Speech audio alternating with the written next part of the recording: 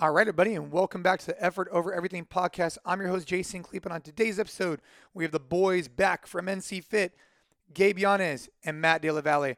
Now, if you guys have been a part of the NC Fit Collective or the NC Fit Athlete Group, you definitely know who these guys are. You see their content all the time on our private Facebook groups, but we love diving into a variety of different subjects, from fitness, of course, and their 75 hard journey and what they have going on currently, to business, talking about our business, talking about what they see across multiple businesses and lessons learned in the fitness space.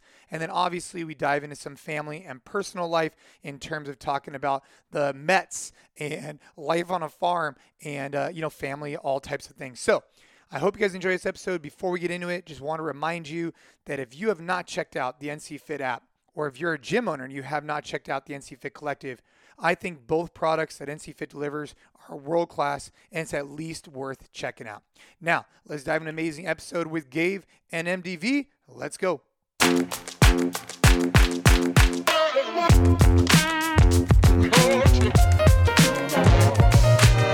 MDV's eating watermelon. I'm trying to figure out the whole audio situation, which has just been a disaster. And you guys are both finishing 75 hard tomorrow. That's a good summary for today, huh? Good way to kick off the podcast today. Yeah. Good summary for the day. Dude, my audio situation has just been a nightmare. I've tried so many different headphones, and it's just like a running joke. So I'll get on and just like one thing after another is just a disaster. But I know it sounds like it's a small issue, but it's been pissing me off. So there are bigger problems in this world, but this goes back to the start of the closures in the pandemic. I mean, you've been experimenting with different headsets now for close to a year and a half. I think you've gone through about 30 headphones. Dude, I've tried so many different things. In person, we have a great setup, but over the Zoom or whatever, I'm still working on it.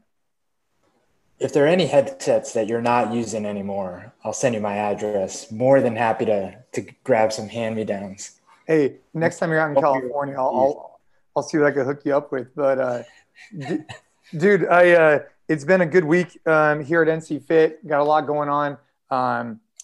What are we discussing? One thing I did want to discuss is this idea of like how we're going to create different names for each one of our workouts now. I thought that was something unique that we're just rolling out. And I thought we could just discuss kind of each one of the names and how we created that for anyone who's, a part of the NC Fit community or the collective or sees the workouts we put out. We've been always trying to innovate, always trying to enhance the experience for gym owners, for coaches, and for the athletes. And I think what we created as a team actually hits the mark really well. So I want to start there. Talk about what it actually is. Yeah. So what Jason's referring to here is that we now have 5 different labels for each of our workouts. So no matter if you're following our NC Metcon program, which is our version of GPP, the closest thing that you would find to like a traditional CrossFit.com type of program, or if you're following NCX, which is our strength and conditioning program, in which the workouts have a lot of functional movements in them, but they're a little bit more in the middle of the spectrum. All of those workouts, we're not doing things that are highly complex gymnastics in that program. The loading that we're using in that program is a little bit more in the middle. We've now created these 5 labels that one of those labels will apply to the workout of the day for either NCX or NC Metcon. So the 5 labels are quality, sprint, effort, grind, and heavy. And within those 5, we're going to categorize each one of the workouts that we produce and put them into one of those categories. And the reason I'm really excited about it is, I think that this alleviates a lot of guesswork or questioning about what the personality or stimulus of the workout is meant to be. In a very quick one-word example or one-word label, you can learn a lot about the workout, whether or not that workout's supposed to be short, fast, really, really intense. You're supposed to have this pedal to the floor like in a sprint, or whether that workout's supposed to be a little bit more drawn out, really mentally, physically taxing workout that's just going to kind of grind away at you like a grind workout should. So I'm really excited about it, both for coaches and for athletes. What's your favorite of the five? Jason, I'll hit you with it first. My favorite of the five is probably effort. So effort falls in that category of like what MDV, like 12 to 20, 12, like 15-ish minutes, kind of getting after it type of workout. Yeah, effort is like the traditional kind of functional training, moderate to high intensity workout. Jason, you hit the nail on the head, anywhere from like 12 to 18, 20 minutes. And you're figuring out a sustainable pace within that time that you can maintain, whether or not that's a higher intensity pace or a more moderate intensity pace. But it's not just slamming your foot to the floor like in a sprint sub 10 minutes, sub 8-minute workout. You have to think about how you're going to approach these workouts a little bit more carefully. Yeah. So I like effort. That's right. My wheelhouse. That's what I like. Gabe, you're a grind guy, right? Oh yeah. Longer, the better. I mean, for it's a blessing and a curse, but the endurance background, that's just like, that's the one place where I thrive. Which, is pretty unfortunate sometimes because those workouts can get pretty gnarly, but yeah, that would be my pick. Definitely not a sprint. I can't move that fast for that short period. Gabe might have froze a little bit up on us, huh? Yeah, internet in Texas. Oh man, hey, how's the internet out there in Texas, Gabe? I mean, do you guys even get internet where you're at? Oh man, so actually, so the problem is it's great, but it's satellite. So on like really rainy days, yeah, you guys. Is it raining? Is it raining right now in Texas? Yeah, it's pouring right now, and that's like the only time we have any issues. Aside from that, it's like the best internet I've had. Granted, we were in the Airstream for a year, so we were like in RV park internet, which wasn't good most of the time. But no, we've been super lucky. But hey, what's the oddest thing you saw in a year in an RV? What's the oddest thing you saw going across the country? Oh man. So we stayed at this, so this is probably one of the places we stayed at the longest because it was when we were in San Diego, in Santa Fe RV park. There was this lady that would walk around with a bird on her shoulder all the time. And in the beginning, I wasn't sure if it was like a real bird because it was like big. And sure enough, like one day I got close enough and yeah, she would just walk around all the time with a live bird on her shoulder. The people that like live in, our RV places full time, interesting characters for sure. So met a couple of those, but yeah, she was actually really, really nice. We spoke to her. She had been there so long that she like built the deck that was in the RV spot that we were at. So she was there for a lot of years, but that was probably the oddest thing. The bird lady. Mm-hmm. Bird Lady reminds me of Home Alone. That movie's still excellent, man. One of my favorites. Home Alone 2. Oh, that's Home Alone 2. That's right. Sorry. The kids love that movie. Oh my gosh. And so okay, what else is on the agenda? So we got next week we're going out to a jiu-jitsu tournament. That'll be fun. Yeah. Let's see. We just had the coaching summit. That was cool. What else is going on?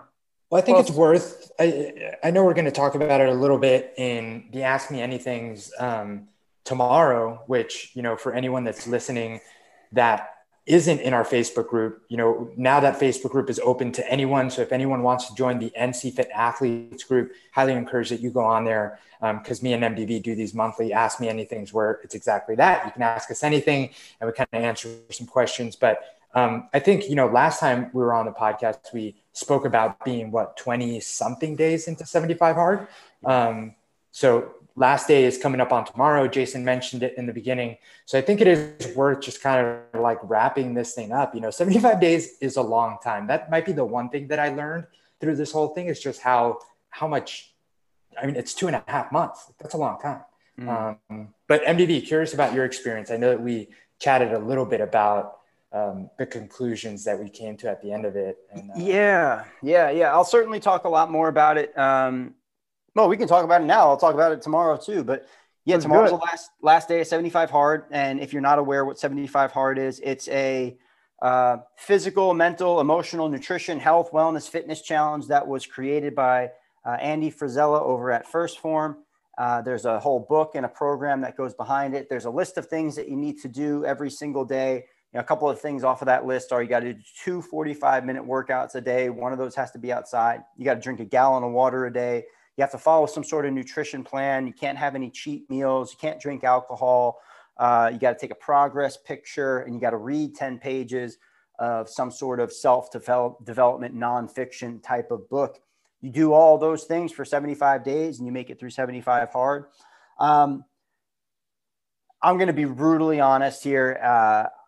I think if somebody asked me whether or not I completed 75 hard, I would have to say no. I did 75 days of all of those things. I really did. I did all of those things for 75 days. But I did not set a hard enough nutrition target for myself that really made this challenge meaningful enough in terms of the nutrition element, which would have been the hardest thing for me to follow out of all of those things that I just listed.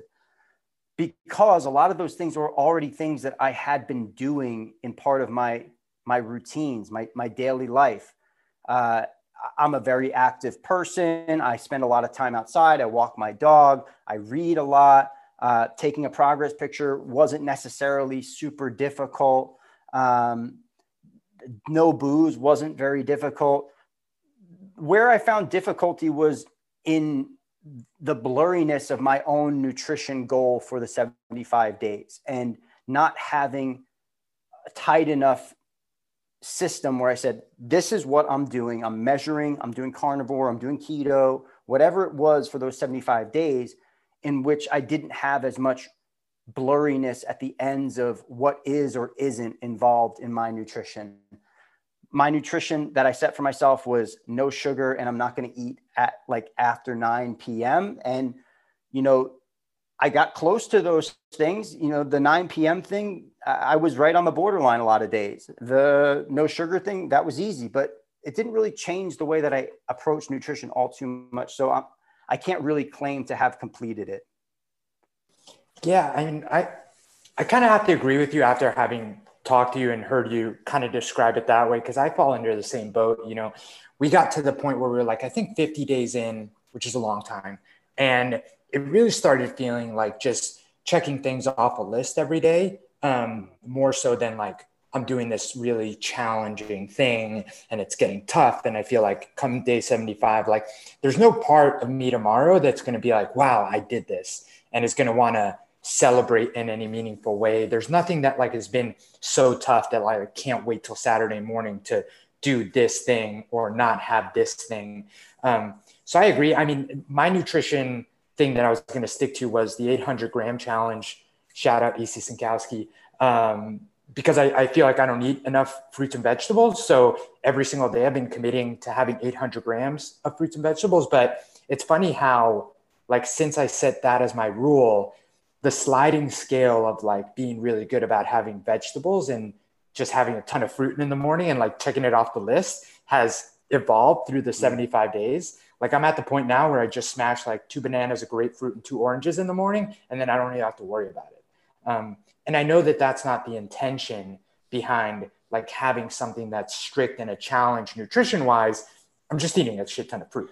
I think you guys are both being super tough on yourself. I think what you guys both did was incredible. Meaning this, right? You guys dedicate yourself to a specific thing for 75 days. You guys just happen to be very diligent, right? But for a lot of people, what you're talking about is extremely challenging. But for yourselves, you've already built these habits up. But still, dude, like, I mean, that much 800 grams of fruit and vegetables, or for MDV, like the no sugar thing. I mean, bro, there had to have been a time where you're like, hey, man, I just want to kick out a Coors Light, or I want to go ahead and, you know, shut down I don't know, something with sugar in it, whatever, ice cream sundae.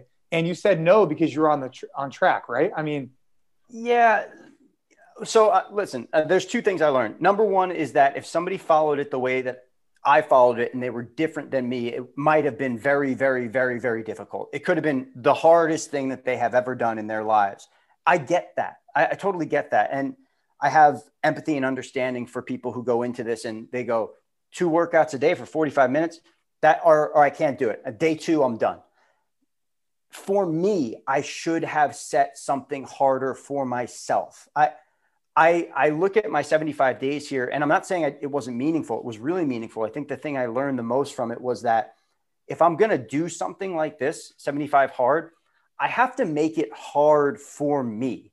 And that means I probably should have set a nutrition goal during that 75 days that would have broke me at some point, or would have really challenged me to stick on it and pushed me past the limit. The no sugar thing was not as challenging as I might have thought at the start, or maybe I kind of knew in the back of my mind wasn't be challenging, because I don't eat a lot of fucking sugar. I'm not a sugar guy. I'm a sweet and salty. I'm a salty and savory guy. Those are the things that I lean into. And I had some of those things on this challenge. It wasn't a quote unquote cheat meal. But if I was weighing and measuring, or if I was doing a certain type of restrictive diet, it would have been much harder. Well, that in itself, I think, is a great learning lesson right there. But yeah, go ahead, Gabe. Now I have some questions that came through Instagram too. Oh, awesome. But no, I mean, I think that it's a super powerful way to like really reset and establish healthy habits. You know, one thing that I think a lot of people fall into is, 30 days seems to be this like, buzz number, I guess you want to call it, of different challenges and doing things. And I do think that that is a little bit too short for people to find like some meaningful change and then actually adapting that to be a habit. Now, to MDV's point, like what was a little different is that a lot of these habits, we already do, but I mean, it's taken a lot of work to get to this point. And I do think that the structure of 75 days of checking off these like, 5-6 things can be very powerful for people, so that, when it ends, maybe, 3 things you kind of go back to, but hey, now you're reading a lot more, or hey, now you're hydrating a lot more.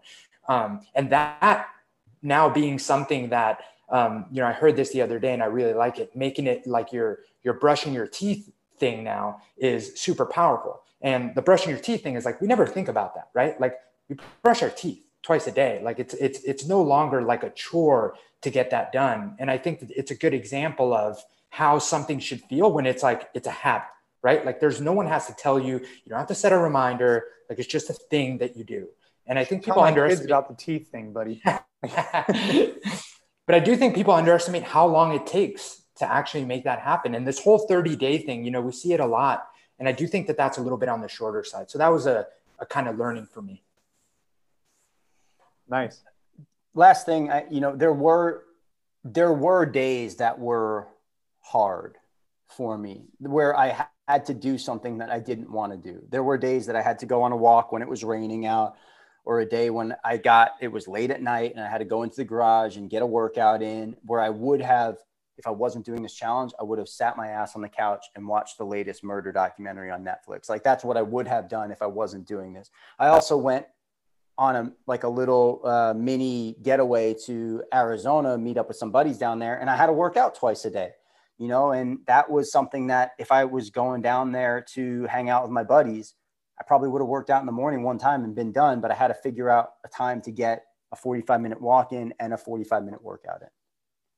Yep. And so, some of the questions we were actually, so one of them was nutrition, one of them was jujitsu, one of them's best retention strategies. Here's one about diversity in the gyms. I thought that was interesting. Origin stories was a question. I think that's a good one.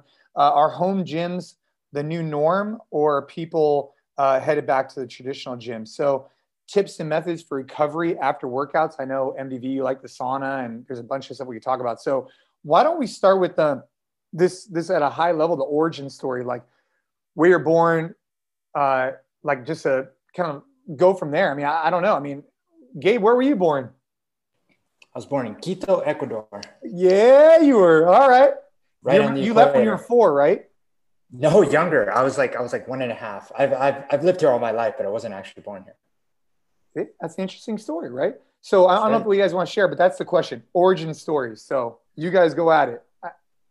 Yeah, I mean, I was born in Florida. I was very young when I moved to Long Island. Yeah. I was born in Florida man, MDV. Florida man, September 9th. Yeah, that's, Gabe and I kind of share a similar background. We both grew up on Long Island and both found CrossFit kind of early on, and then both made our way to the West Coast to work with you, big guy. So that's part of the origin story for sure. Yeah, that's the broad strokes version. But yeah, came out to California, then spent a year in an Airstream, kind of traveling the entire U.S., and now I'm on a farm in Texas. So that's Ecuador to Texas. With giant eggs. So tell us about the chickens that were backed up. So they were backed up for a couple of weeks, and then it all came out in some giant eggs. Huh? No, they weren't backed up. Super interesting though, because this kind of ties into nutrition. One of the most fascinating pieces of living on a farm and raising animals now is just how evident it is that a healthier, whether it's an animal or us, like produces healthier results. It's super interesting because the chickens, when we got them from like a guy that we found on Craigslist, and they weren't living their best life over there. It was actually kind of shady. And so when that combined with the move, they weren't laying eggs for like a month. We thought we got gypped by this Craigslist guy who sold us chickens that don't lay eggs. Oh man. But, after a month, surely enough here where, we get them like the most bougie feed, and they spend like, they roam around the entire property and just eat bugs all day, which is what they're supposed to do. Now they're laying like literally the biggest eggs I've ever seen in the world. And it's just a cool like way to very tangibly see how, any being, us, but also seeing it in animals, like the healthier they are and the more they're behaving, eating, and doing the things that they should be doing, that they're designed to do, the more they're just going to like, thrive. So that's my way of, kind of plugging the whole food nutrition stuff into your question. Yeah, man, it makes sense. I mean, you put good stuff in, you get good stuff out. You put bad stuff in, you get bad stuff out. I really have come to believe that nutrition, just generally for humans, not for chickens, has become over complicated, fad oriented, and overly confusing. It's really not that complicated to think about what world class or what high level nutrition should look like or could look like for human beings. Obviously there's going to be differences in what you have access to depending on where you are in the world and the socioeconomic places that you have access to. And there's those types of issues for sure. But, if you were just going to write down the things that you wanted a human being to eat in order to produce a really high functioning, high output, healthy body, you could do so pretty simply. It's not that complicated. It's not that complicated, but it's not that easy. Yeah. No, the fact that it's simple doesn't mean that it's easy. Right. Yeah. That's where we run into issues with this stuff is that, you have 1,000,001 fucking distractions away from this very simple list of things. And you get wrapped up in social, emotional issues. And, you combine that with people trying to advertise and market and sell you things that they don't have the best intentions for. And it becomes a very difficult thing to do. For sure. But yeah, I like this conversation a lot. I think that this is an awesome conversation. I think the only thing I'd add, so I agree with you. I think one thing that's interesting about nutrition is that a lot of people don't know what they don't know in terms of like stuff that's in stuff. So like particularly like dressings and sauces and looking at like the sugars and the type of stuff that's in there. That's just something I would pay a little bit more attention to because I know for me, give me a good sauce and I'm all about it. Then all of a sudden you look at it and it's like, man, 1 tablespoon is whatever grams of sugar and all this kind of stuff. Like it's just something to be aware of. That's all, Yeah. I even think that that's a step too far, right? Like if let's put some olive oil on the table over here and then let's put some Hellmann's mayonnaise over here or whatever dressing you're going to put over here. And you could just look at those two things and be like, that's the better choice for me. I understand that this over here is a single ingredient, single origin, naturally occurring whole food. And this thing over here that's made by Kraft Corporation with this list of ingredients that has 10,000 consonants and 3 vowels in the entire ingredients list, this is not as good for me. The tough part is that fucking thing over there in that jar that is sold to you by Kraft or whoever else is designed to taste really good. It's designed to like tap into all of those natural, sweet, salty instincts that we have in order for us to want more of it. Yep. I agree. I think nutrition wise, this is a long conversation. I think both of you guys are really great to talk about because Gabe is actually on a farm growing real food, right? I am not. And MDV, you're pretty diligent and you're very, on point. And the fact that you took out sugar for 75 days is great. And I think each one of us kind of comes to it from a different perspective. But I think also meeting each other where you're at, like for some people, it's like working out. When you try and get your family and friends involved, if you try and push too hard, it's just never going to work. And I think people need to find what works for them and is actually sustainable for the long run. And for me, what I found in nutrition is, I found a good groove for where I'm at, but that's not the same thing as what MDV or what Gabe does. And same thing with workouts, right? I found a good groove of something I can find. I think each person needs to find that. But if it's not working, you're not happy with the results, then you have to go back to the drawing board and switch some things up. Yeah. Changing. So I'll never forget. I think somebody said this to me early on. Changing somebody's nutrition is harder than changing their belief in religion. And that was just what that person's opinion was. And it was kind of like a cute statement about nutrition, but in a lot of ways, it kind of makes sense. It's one of those things that there's so much tied to it. And there's really long-standing beliefs about this is good, this is bad. And people hold on to those things for dear life. And it's the last bastion of freedom that somebody has as well, that like literally nobody can force you to eat or not eat something. So, if you're talking about helping somebody with their nutrition, you can't help them until they're truly ready. And if you push past that point, you end up forcing them and creating resentment. It's really, really difficult. So unless somebody is ready to have this conversation or to think about these things, you have to think about that as well, like you were saying with the fitness thing. Yeah. And I mean, as a parent, that's been a tough thing for us, right? Is trying to instill specific concepts and ideas at a macro high level without being so over the top that our children start getting, again, going down a path that we don't want them to, right? So we developing a complex or it's a very fine line. I'm sure that any parent listening has kind of had this struggle because you want to, show by actually what you're doing, which I think is great, and have the appropriate things in the house. But at the same time, you want to talk about balance. You want to talk about making sure you have fun. You want to talk about these kind of bigger macro themes. So I think obviously it's a hot topic, and it's something that, I'm continuously learning myself on how to relate to people about it. One question that I think the diversity in the gym thing is kind of interesting, because I do think from like a diversity perspective, and we're talking about specifically from different origins, I do think it's probably one of the most diverse places, except for the socioeconomical component, because of how expensive it is.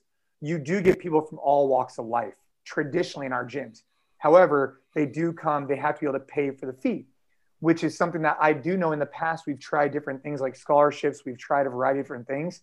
And it's something we still want to lean into a little bit more. But I'm not quite sure how much you guys want to dive into that, but it's definitely something that I have on my radar in terms of how do you get new audiences into the gym that aren't as familiar with using the gym for their fitness and traditionally do other things. I don't know what you guys think about that, but the question came up. I thought we'd address it a little bit. Oof. Hot. You want to take a shot first, Gabe? Diversity.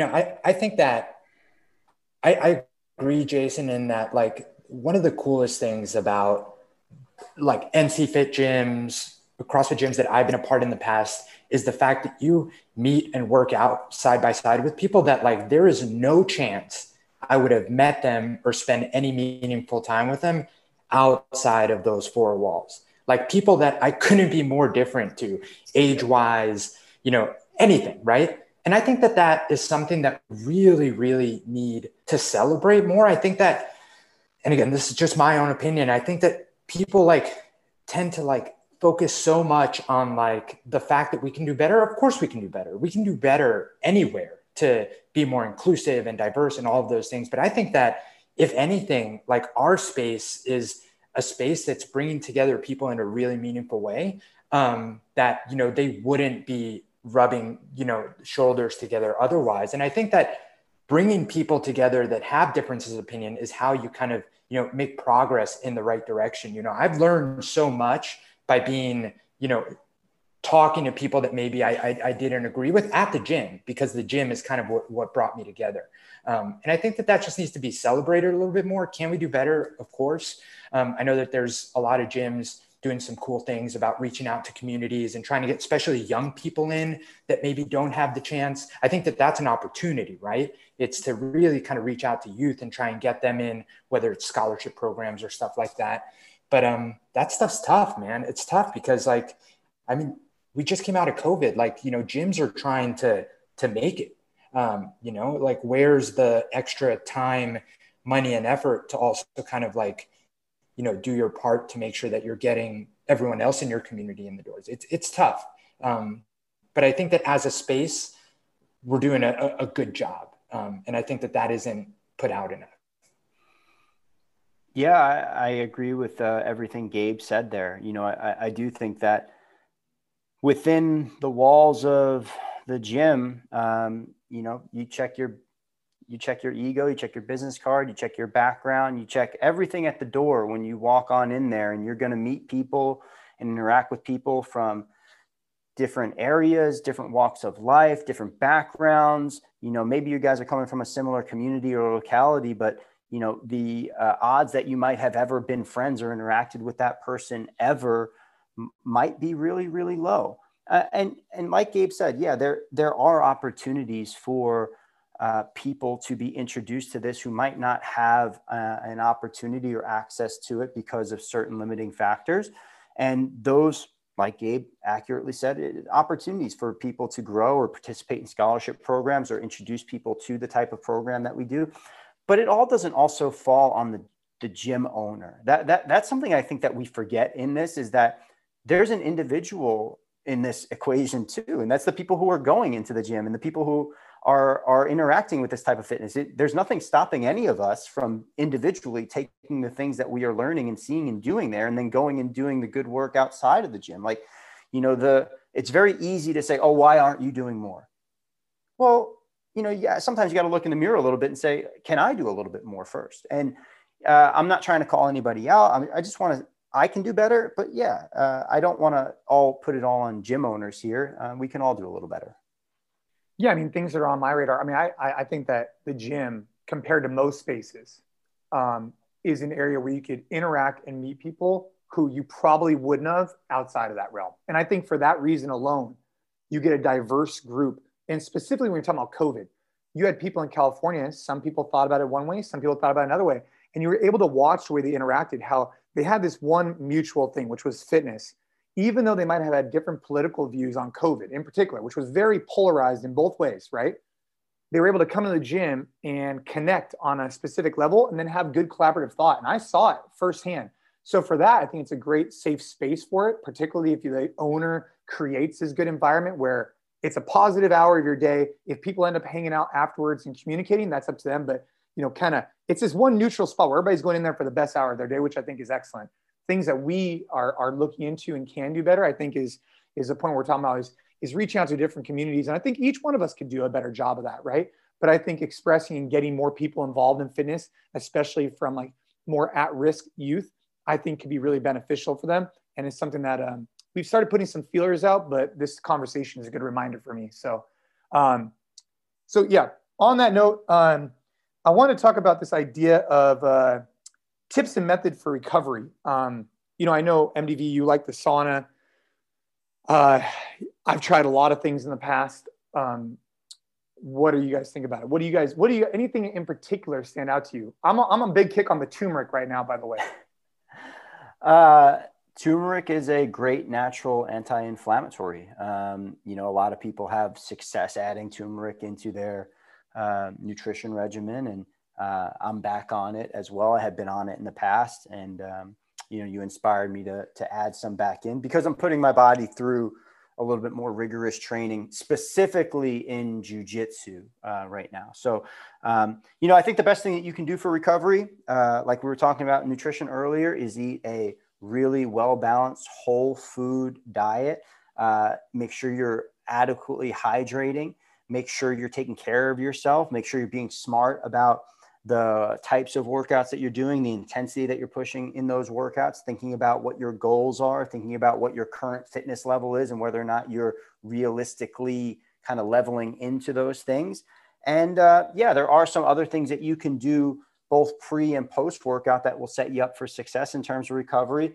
A nice adequate warm up always will put you into a better state to work out, and then it's going to put you on a better state in the other on the other side of the workout. And then post workout, cooling down, and then doing things or experimenting with things like cold therapy or hot therapy, massage, active recovery, all those kinds of things can be really helpful. Yeah, I mean, recovery is one of those things, kind of like nutrition, that, you know, we can have a 3-hour discussion on everything that's out there, everything we've tried. You know, if I had to kind of give one answer, one thing that I just like, I don't think people talk about enough, it's sleep. And I won't bring up the whole tape in your mouth thing, don't worry. But I mean, people are just not getting good quality sleep, and they take it for granted. You know, it's like, it's maybe getting that early morning workout in after 3 days of working out is more important than just getting those 7 to 9 hours of sleep. And I know that for a lot of people, because of circumstances, all that stuff, 7 to 9 hours might seem like a lot.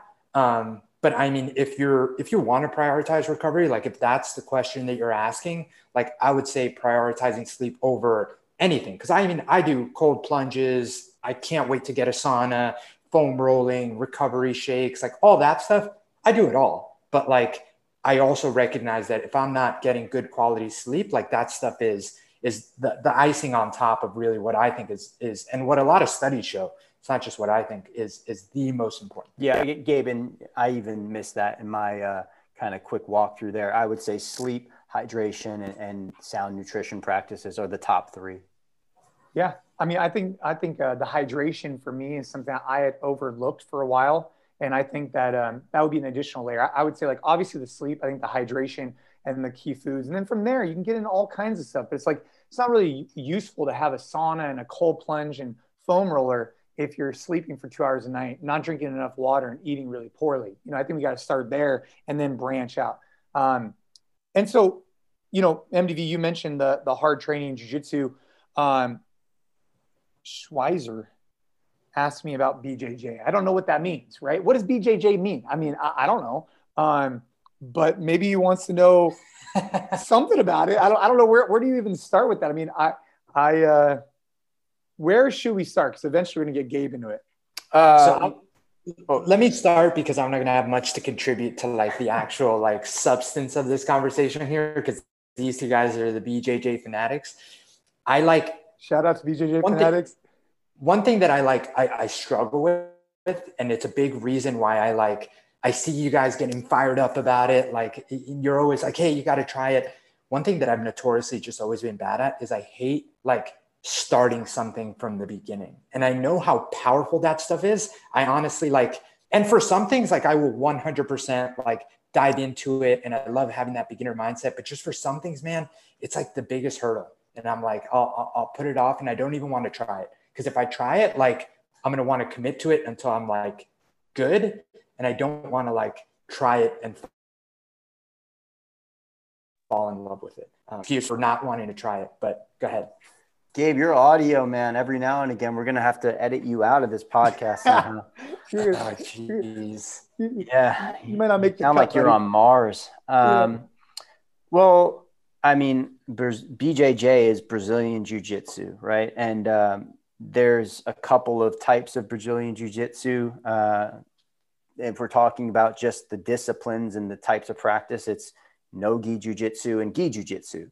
And gi Jiu-Jitsu is the Jiu-Jitsu that is, you know, you're traditionally wearing the garb, which is the top portion of the robe or the gi, and the bottom pants, and then the belt around yourself. And then in no-gi Jiu-Jitsu, which is more of a modern application, you're wearing essentially compression or shorts or a t-shirt.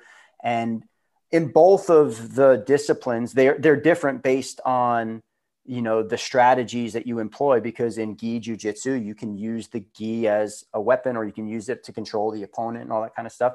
But in both of those types of Jiu-Jitsu, the goal is to successfully submit your opponent. And it really is a martial art that's based around submission grappling. You're trying to strangle, choke, or compromise a joint of your opponent, or otherwise control them during the match.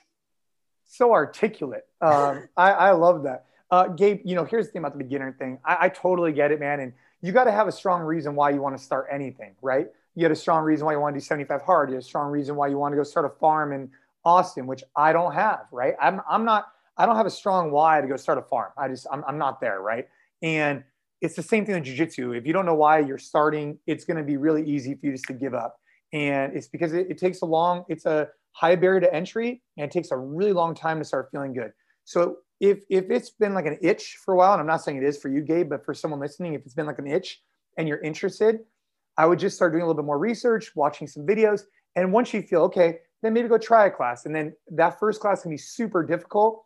You're going to feel like a fish out of water. And one of two things are going to happen.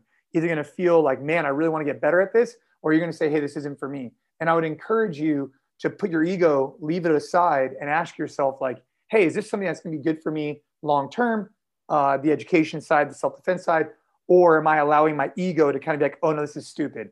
It's kind of the same way, you can look at almost anything in life. But I've found a lot of fulfillment coming from jiu-jitsu. I feel like it's given me a lot of mental clarity when I got off the mat. I feel very focused. I feel like, especially depending on who I'm going with and the type of role we're doing, it feels like a game of chess. And I think it's very intellectually stimulating for me. And some people, wouldn't find it that same way, but I find a lot of enjoyment. So if you've been thinking about it, go try it out. But really, you got to kind of leave your ego and know it's going to be tough. It will be. I'm just letting you know. It's incredibly difficult. I think of myself as a very generally athletic person. I've been doing functional training, CrossFit for close to 15 years now. I've been doing jiu-jitsu probably on and off for like a year and a half, but very committed to it for the past 6 months, very committed to it. And I'm only now starting to feel a little bit more of a sense of comfort and kind of understanding where things are and what I should be doing and how to approach sparring sessions and drilling and all that kind of stuff.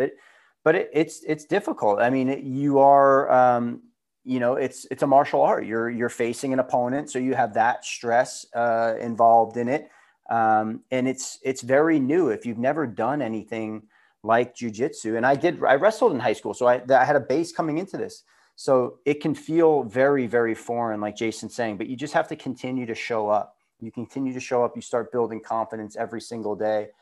It is a much higher barrier to entry than something like functional fitness. NC Fit, you can walk into NC Fit class tomorrow and do a workout that we're going to adjust for you. And you're going to have a great workout. You're going to sweat. You're going to have a good time. You're going to high five everybody. In your first few months of jiu-jitsu, you might do some classes where you feel like, I don't remember anything at all. And I have no movements that feel even close to natural to me right now. So you have to push through some of that if you want to continue on. And Gabe, go ahead. And then I have something just to kind of finish off jiu-jitsu. Well, I was just going to say, and all jokes aside, like I love seeing how fired up both of you are about it. And I'm actually really looking forward to the event that is be in Austin a week from now, and kind of see it in action, real person. Probably going to be pretty cool. And I can't wait to watch you guys if you guys ever have a match that people go to or whatever. That'd be fun. Yeah. So we're heading out to Austin. We'll be out there for an event, but just to kind of close the loop on the jiu-jitsu thing, it will take you a while, but eventually you will have this win. And it might not happen in a month. It might not happen in 6 months. It will eventually happen if you stick with it, where you have a win and you leave the mat and you feel like glorious. You feel like all the hard work, you found some sliver of light along this huge journey. And it could be where you feel like you completely dominated someone that you didn't think that could happen. It could be that you can get someone in a first submission. It could be that you got out of a submission for the first time in your life. But there will be these micro wins. And then one day you'll be like, man, these skills that I've learned over the last X amount of years, like I'm very grateful that I started. Because like here I am this morning, I've been rolling for about 6 years now. And I'm at a point where, I'm grateful that I started. So that's all I'm saying is that because if you don't start, you can't have that money in the retirement bank. You know what I mean? You got to do it. Origin stories, tips and methods for recovery, best retention strategies. Well, I mean, here's a question. And I actually today had a meeting about this, about opening a new location. do we think that home gyms are the new norm, or are people getting back to the gyms? All right, I'll start this one off. I think that people are gonna want to do both. I think the vast majority of people, just the expectation is going to be that, I mean, people aren't going to get rid of all their equipment that they got through COVID. They have it, it's at home. Some people have a really nice garage gym, but I do think that the pendulum is going to swing in the other direction, and that people just want to be around people. Like, I mean, I feel it. I know that going to NC Fit and seeing the gyms, you know, a couple of weeks ago, like, people want to be back in the gym with their coaches, with their friends. You can never, you know, kind of build that same experience at home. So I think people are going to do both. But again, that's just my opinion based on what I've seen. But it seems like people really want to get out there, not just gym alone, but, you know, it's been tough to spend a year not being able to go to all these places that you really enjoy. I think it's and I also think it's a big part of what you need to optimize your health. Like, fitness is important, but human interaction, meaningful human interaction, is so important. And I think that that's where the in-person gym plays a big piece that a garage gym can't. Yeah, I think it's going to be really hard to make a really broad, sweeping statement that encompasses everybody's preferences on this. You know, I kind of agree with Gabe where he's saying that both are going to exist to different degrees. To what degrees, I'm not actually certain. But a lot of people, we all know, a lot of people bought fitness equipment and put it into their home during the pandemic, not only here in the United States, all over the world.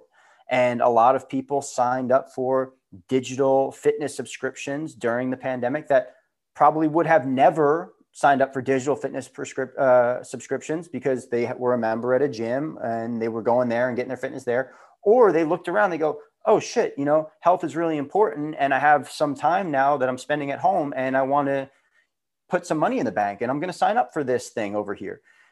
There are a lot of people who got involved in fitness. There's also a lot of people who let their fitness go during the pandemic. And, you know, as we're coming back to more of this kind of open and normal state here in the United States, at least, I think you're going to see some people who during the pandemic stopped going to their gym, got equipment, and they're going to stay at home. And that's what they're going to do. They're going to stay at home. They're going to continue to ride their bike. They're going to continue to do their workouts in their garage. They're going to be happy for it. And they're going to go out and they're going to do other stuff and interact with people other ways. Then you're going to see other people who purchase fitness equipment during the pandemic and they're going, I can't wait to get back into the gym. And then you have all these other instances, people who weren't into fitness, got into fitness, and they can go any different direction. I do think both are going to continue to exist to certain degrees. I think that in gym, the experience that you're going to get, you cannot get, like Gabe was saying, you can't get it at home. You can't get that type of coached group fitness atmosphere, specifically if we're talking about NC Fit style gyms. Can't get that anywhere else. That's really hard to replicate. So if you're looking for that, you're going to go and find that. Yeah. And if you don't know what you're missing, I mean, I would recommend if you've been at home training for a while, and obviously if you haven't checked out our NC Fit app, you should definitely do that. That's the next best thing. But if you kind of feel like you're just kind of dreading training, it's not something you're having fun with, go into the gym, surround yourself with other like-minded people and friends. You know, one of the things I always remind myself of is, like, I was on the phone an hour ago with one of our NC Fit virtual members, and he was kind enough to leave us a testimonial on our app. And so him and I were doing a private one-on-one session in thanking him for this. And he was saying that his gym shut down. You know, he's at home and he misses a lot of the social interaction. He misses some of that and the coaching in particular. And so I was able to coach him on this one-on-one session. So I would encourage you, if you've been at home for a while, go back in the gym, even on a short period of time, see how it feels, and maybe do a hybrid model where you're at home a couple of days a week, you go to the gym once or twice a week. But you don't know what you are missing until you get back in the energy and you feel it. So if you're feeling down, go do that, because we're in this thing for the long run and not just the next month, 6 months, or a year. I want to be fit for the rest of my life. So that's where I'm at. You know what I mean? Yeah. If I were a betting man, and I don't know if there's anywhere to track this, like, I would say that the vast majority of people that were going to a gym before and now have stuff at home will go back to the gym to some extent. I think that the people that are going to say like, hey, I have all this equipment at home. Like, I'm good. I don't need that. I think it's going to be few and far between. And again, that's just kind of my gut reaction in 2 cents, just based on if you enjoyed that before. Like, I think you're going to want that back at some point once it feels safe and you're comfortable, depending on where you fall on that spectrum. But I think that will be most people, but tough to tell. Yeah, I mean, I would agree with that statement too. I think if you were going to a gym before the pandemic and you really enjoyed the experience, and even if you outfitted your home, I would say that the majority of those people are probably going to go and seek back out their friends and their coaches and their community. But, you know, there will be some people who will fall off and go and do other things, and that's okay too. You know, we just want people to be fit for life and check out the NC Fit app or come to an NC Fit gym and all good. Get after it that way. So, Gabe, I know you like the Yankees, right? No. Oh my God. So I just want to, on a personal note, you like the Mets, right? Yeah, I'm like to a detriment, diehard Mets fan. And MDV, who do you like?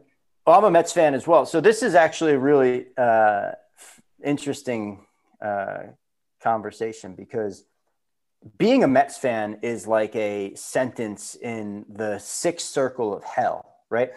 Because the Mets, they don't win much, or what happens? Well, it's worse than they don't win much. It's like they get so close and tease you every time just to twist it at the end. The Mets are kind of classically a team where you come into the season with the highest expectations, and then they're terrible. Terrible, abysmal through the first half of the season.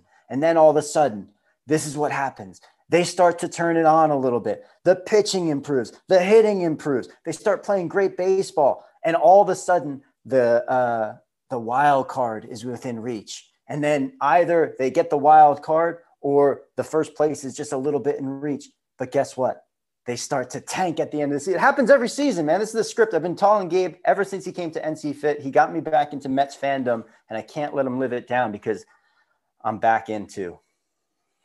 How many years has that been going on for? Like, we're talking like 10 years? The Mets have had some success as a franchise. They had some success in the mid 80s. The 86 Mets were the Miracle Mets, right? And then you had some good teams in the early 2000s. But I would say they went to the World Series, right? They went to the World Series in 2015 and lost.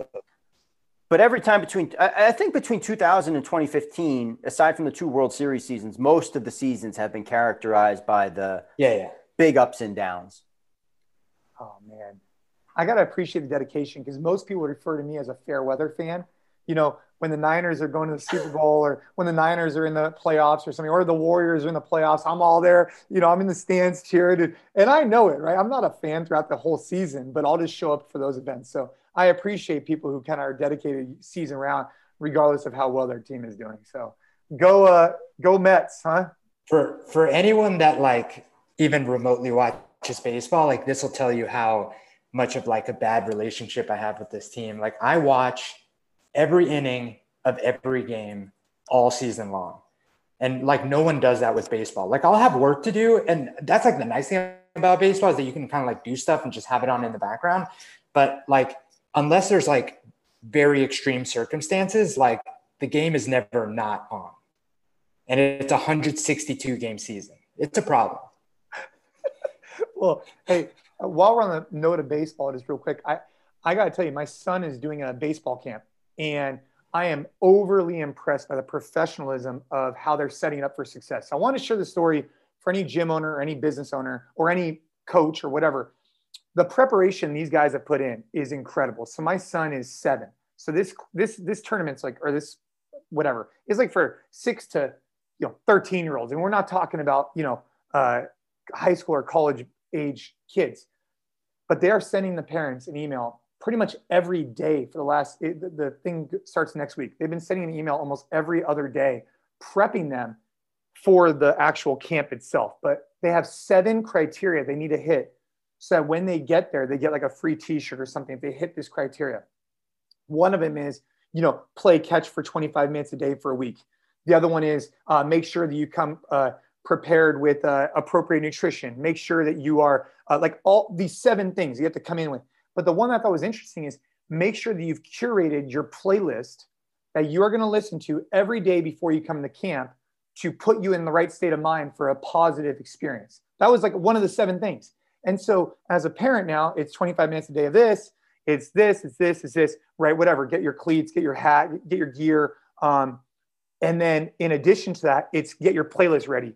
And I thought that was really interesting because they're hitting into the mindset of how do you have this playlist that gets them in the right state of mind to go in there and go execute on the camp. So I thought I'd just share that with you as the attention to detail makes a difference. As a parent of someone who's attending this, I could dramatically see a big difference between his camp and other camps that he's been in, where it's just kind of fly by the seat of the pants, whatever. These guys are preparing the kids for success, which I thought was cool. That is very cool. I think, that's a fairly young age. I think that they're putting these kids into a scenario where they're learning a lot of really good habits about practice and getting into the right mindset. And it doesn't sound like anything's too extreme on that list. And that's really cool. 2 questions. Number 1, what is on Caden's Get Fired Up playlist? And then number 2, when you were competing at the games, did you have any songs or things that you would listen to before you went out? So it's one of the other ones for the camp is write down a list of like what you're trying to get out of the camp, which I thought was cool. Right. So far we're building it, or Ashley's building it with Caden. I know his like go-to is Thunder by Imagine Dragons. You know, he gets down to that in the garage working out. I got to see what else he puts on. I'll let you know what it is. Right. But we'll be putting the non-explicit versions, of course. And for me, dude, I'm like the complete opposite, right? So I don't need the pump up because in Caden's case, you know, we're going to kind of put on some things like set the mood, get the vibe right, whatever. But for me, it was anytime I went too crazy, like Lil Wayne and like whatever, Drake and all kinds of crazy stuff, I would get too emotionally amped up and I had to actually do everything I could to bring it back down. So it'd be like the Bob Marleys of the world, the country music, even today, I was on the stair machine the other day that we were on, and a while ago, and I was listening to Kip Moore. And so, especially before competition, I would remove caffeinated things, and I would get rid of any excessive noise that came from like, Eminem, for example. Like I wasn't going to listen to Eminem and then try and go do Fran. I needed to kind of bring the heart rate back down. So that's just me. That's interesting. Speaking of bringing the heart rate back down, I'll share with you guys something. I'm not sure when we're going to wrap up, but I'll share with you guys something here. So I know I said that like I really don't like getting into like the beginner mindset and like learning something new, but I did buy a bow, and I want to get into archery and hunting season here with a bow and arrows in October. So my goal is to get good enough to get a tag and go hunting here in Texas in October. But talk about trying to bring your heart rate down to be good at something, man. So that's been a little bit of a challenge. A compound bow. I don't even know the name of the brand. Yeah. Okay. Yeah, man. You better, if you go boar hunting, man, you gotta, if you shoot and miss, you might have a boar coming out. You might even bring a little sidearm with you as well. Oh boy. Yeah, I don't know if we're going to start out with bow. Luckily, I have enough like room here that, we can just kind of do stuff right on the property, which is nice. But I'll let you guys know how that goes. I love it. You and Joe Rogan out there in Texas, just bow hunting, eating, what was it, Larry Black's or? Terry Black's. Terry Black's barbecue. Best barbecue in Austin. That place is awesome. Hopping in the sauna, doing some DMT. Oh yeah, doing the DMT. We'll be out in MDV and I will be out in Austin next week, and so we'll probably be seeing you. And in the meantime, we're going to try and have these episodes, kind of be a reoccurring thing. We have the NC Fit community, we have the collective community. We have just fans of the Business of Fitness podcast, which was a Business of Fitness. Now it's Effort Over Everything. And I think it's just, we're molding this podcast into something that's just, look, it could be a variety of different subjects. We've been talking about, coffee and running gyms. And we just had Hani Rambad on talking about bodybuilding, which I thought was a really cool episode. And these episodes with Gabe and MDV are just a really good way to get to know them better, get to know myself better, talk about different subjects that we have on our mind, and have it nothing extremely formal. So on that note, Gabe, MDV, anything to kind of close us out with? Well, I mean, I love the fact that you got some questions on Instagram. I think that stuff is super cool. Like I want to make sure that we're kind of talking about stuff that people are interested in and want to hear a little bit more of. So it's cool that we got that going. I enjoy these. I genuinely enjoy, shooting the shit with you guys. So I'm glad you had me on again, and glad we're going to do this a little bit more often. Yeah, likewise. Looking forward to doing it monthly, hopefully. And any questions that come through on Instagram, we'll do our best to answer them. I'm going to jiu-jitsu here in about an hour and 15 minutes, the old night class, and we'll see if I can bring my heart rate back down to below 150 anytime soon after that. Oh, I can't do the night classes. I'm too ramped up. I'm like sitting there. All right. Well, hey guys, thank you so much. And go Mets. Have a good day, everybody. See ya.